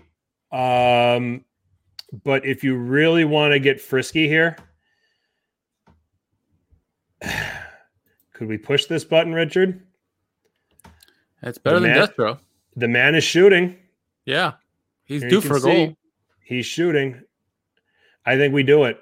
Do it. Benevento concedes. Verona's on a good run. I don't want to put him in utility. I want to put him at forward. Okay.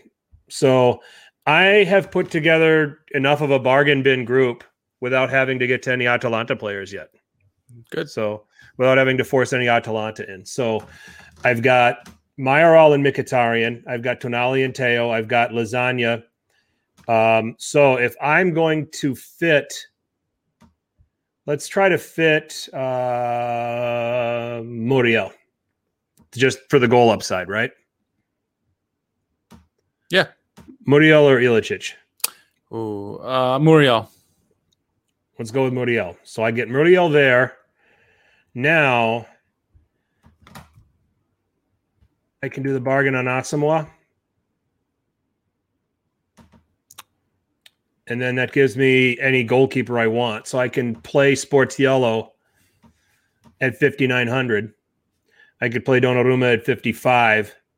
Will Atalanta keep a clean sheet against Crotone is the question. Because at 5,900, you're hoping you need the win and you need the clean sheet. You need the 10 points there, and then whatever saves he gets for him to get to that value. Yeah. So, probably a good shot too against Crotone. So, yep. So, do you want to do that? Yeah, why not? All right. Live dangerous. So, we'll live dangerous here. All right. Other goalkeepers that I like. Let me just get out of Sportiello. I like Cranio a lot at 49. Yeah. At home against Bologna.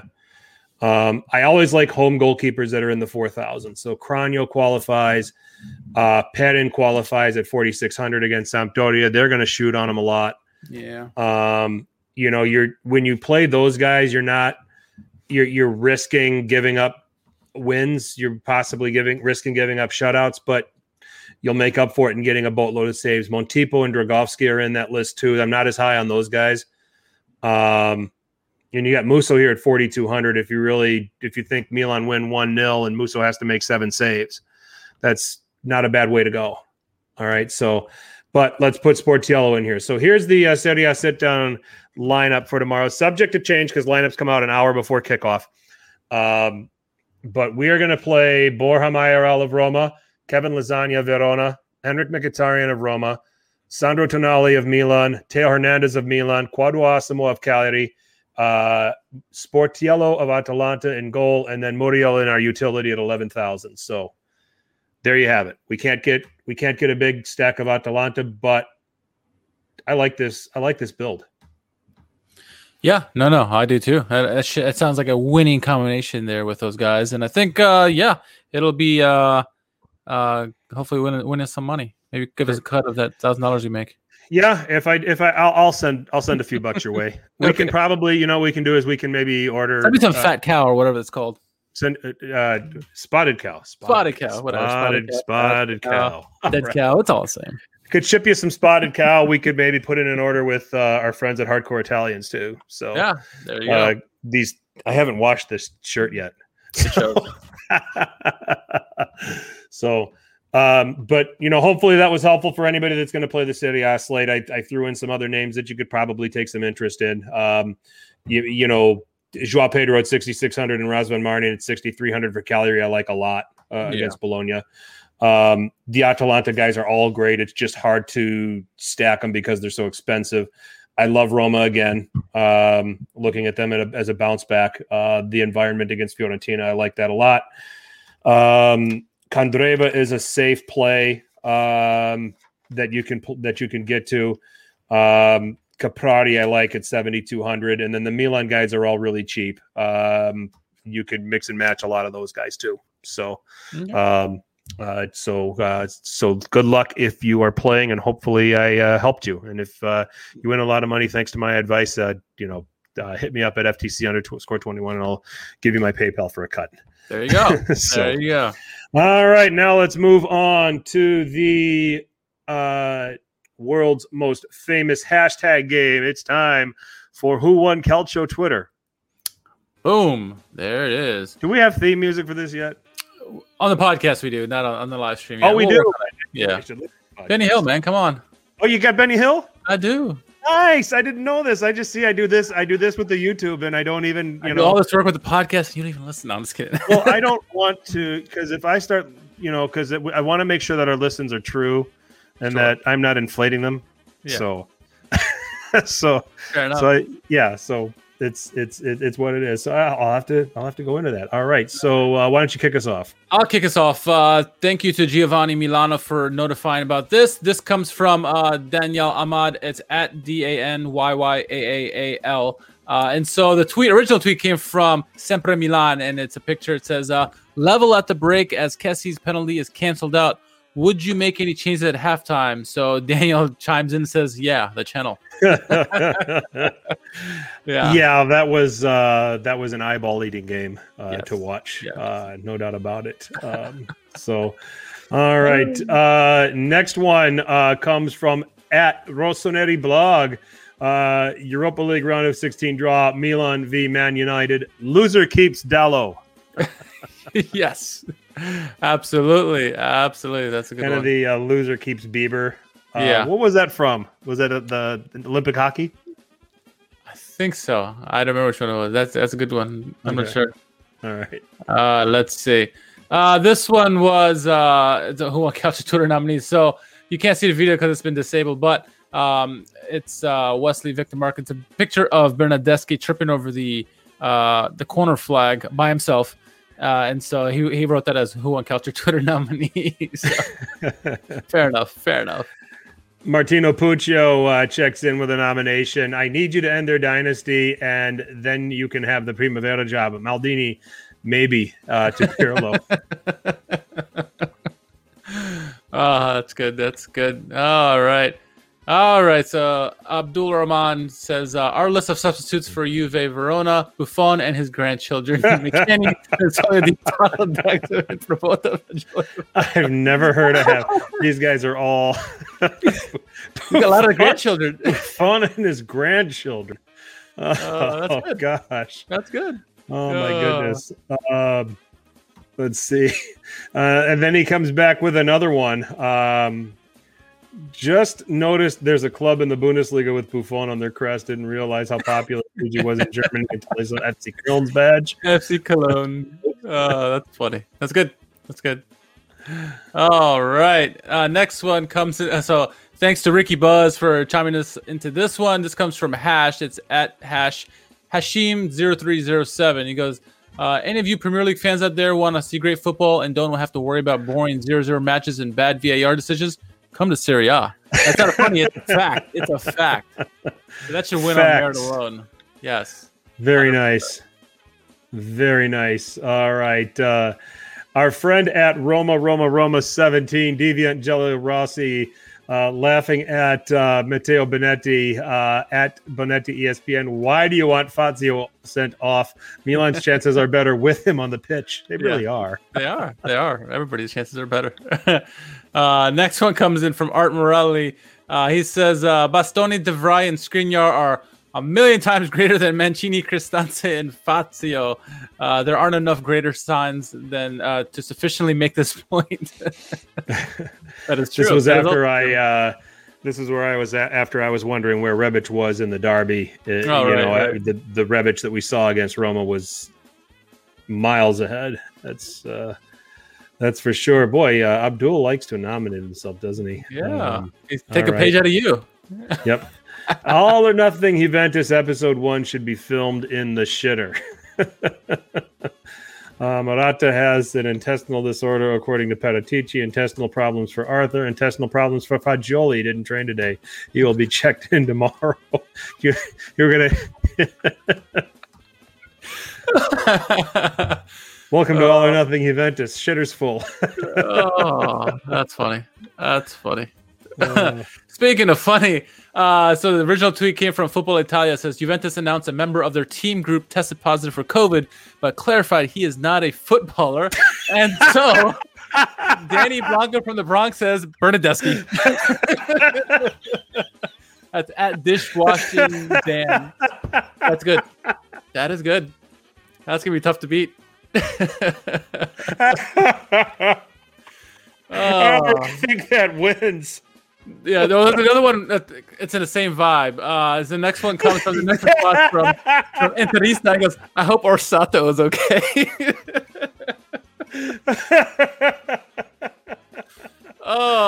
We gotta just pick which one wins, right? Yeah, you both win, right? Just trying to stop the game. Oh my gosh! That is good. Oh my! Oh, that is good. Oh, this is funny. Inter players finally being paid after months of volunteering. They all go shopping. It actually looks like their players who haven't eaten in a while. Of course, our friend at Forza Inter Haiti would put up on this picture. Fuck y'all happy about. Yeah. Oh man, that's good. All right, Jerry getting in the game. Today was Patrick's best game all season. Flawless versus Torino. He really was. Nothing got past him. He was. Uncle Charma chimed in with great performance by Marici as well. He proved me wrong.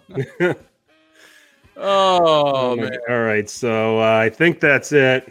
That's it. Oh my. All right, so we've got to pick. I think we've got them as co-winners. I think. Yeah. Teresa and at Dishwashing Dan.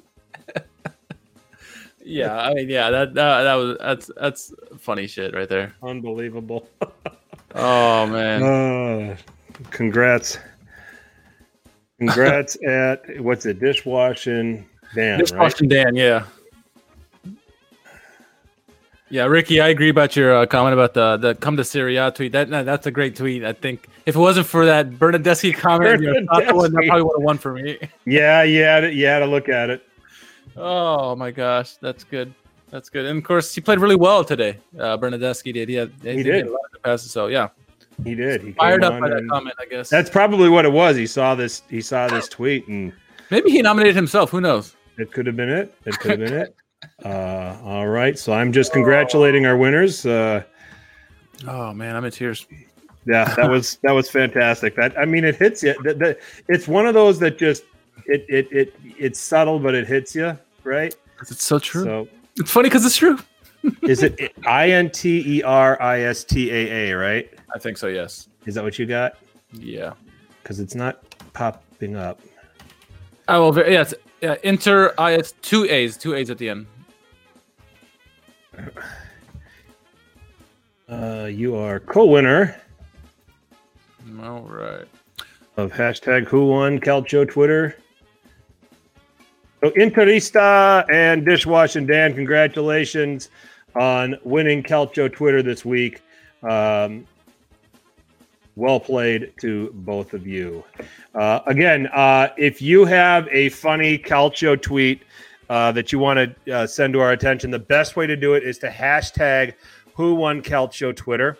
Then we will get it and we will either retweet it. We'll put it up. We'll put it on the board. Is basically what we say.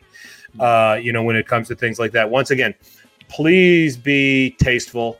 I don't mind digs at fan bases or players or that, but anything that's going to be seen as offensive or anything like that is just not going to qualify. Yeah, like the cocaine with Maradona right after he died. It was not. That was a little low. That was too soon and not appropriate to begin with. So, so just keep it clean. And keep it in good fun. It's a good, good-natured ribbing between the fan bases, but we get some gems and we have a good time with it. So I still think the best ones are when the fan bases take a jab at their own selves. I think those are the funniest ones. Self-deprecation is very funny. Absolutely. Very funny. I get humor out of that. So, and with that, we're going to put a bow on this edition of Serie A Sit Down. Shameless plug time, Richard. I just want to give a shout out to Critty Smith. Make sure you give him a follow at Critty Smith. Definitely a good follow there. And no real plugs at this moment. Work is finally slowing down, so I'll get back to the videos. But yeah, it's just let's tune into some Calcio this week. A lot of games midweek, and then the game at the weekend. So big games. Yeah, plenty to command everybody's attention. Yeah, I am at there's my finger FTC_21 on Twitter.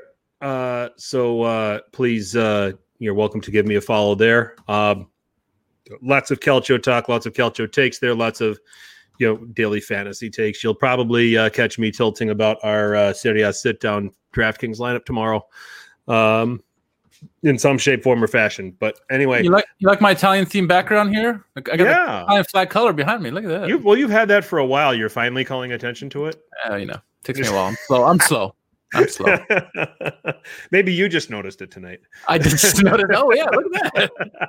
Where did that come from? Oh my. So you can find me at FTC_21 and Serie A Sit Down. We have our own channel on Apple Podcasts. We have our own channel on SoundCloud. You can find us on Stitcher, Spotify, iHeartRadio, wherever there's podcasts. There's Serie A Sit Down. At Serie A Sit Down on Twitter or Instagram with any comments or questions on future podcasts. You can also find us on Facebook. Here on the YouTube channel, if you are joining us for the first time, please subscribe and please drop a like. It means a lot to us. And this way, the subscription will give you a heads up when we go live again. Or if we have dropped special videos, which Richard's been known to do from time to time. And you'll be up to date on everything going on in Serie A as much as we can give to you. So, chat, enjoyed the banter, enjoyed the comments and questions. Thanks, as always. You guys came up big. Absolutely. Also to Critty Smith as well. I want to echo Richard's comments there. Critty, thanks for jumping on and giving us a little time talking about Inter. And, good luck to your teams if you're playing tomorrow or in this case, Thursday with Inter and Parma. Should be some good calcio here at midweek before we get revved up for the weekend and then back over to Europe. So Richard and I will be back around this time next Tuesday. Absolutely. 100%. Excellent. So we will catch you at that time. Until then, for Richard, I'm Frank. And as always, please keep telling your paisans about us. Ciao. 1, 2, make it bounce.